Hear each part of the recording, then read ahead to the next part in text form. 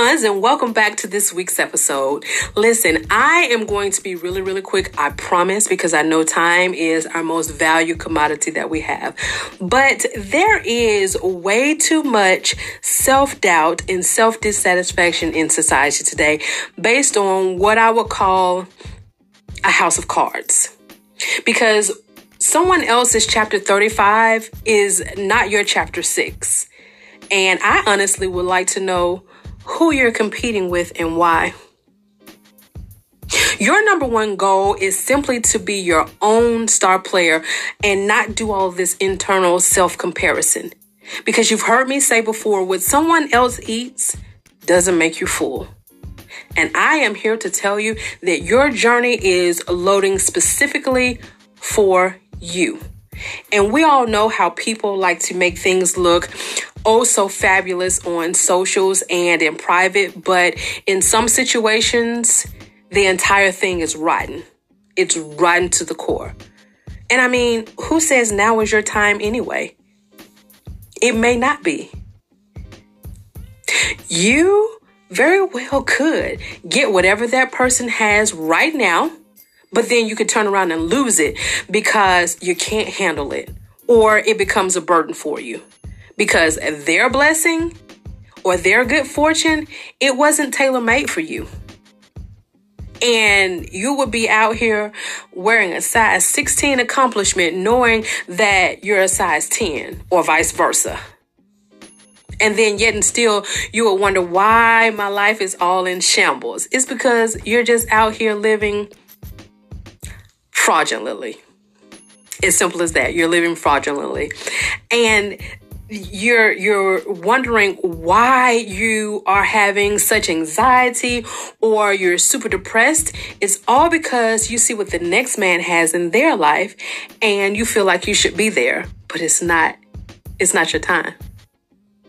It's no different than you miss your own exit because you're rubbernecking. You're rubbernecking looking at what's going on over here and past what you were supposed to get for yourself. Yeah, and I know it doesn't seem fair or it doesn't even seem logical in some cases, but you don't know what that person did to get to where they are or to get to what they have. So I'm here to tell you, if no one else has told you, sit and wait your turn. Not only that, but while you're sitting and waiting, be a sponge and soak up some of the good things that you can from that person's blessings and or accomplishments.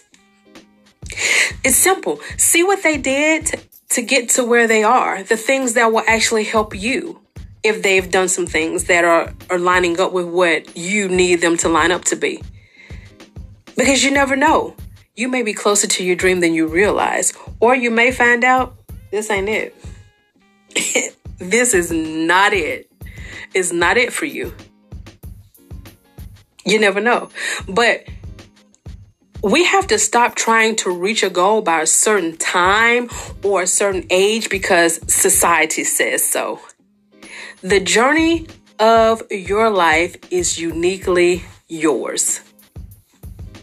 Your experiences and your accomplishments are uniquely yours. And when you're ready, you're ready.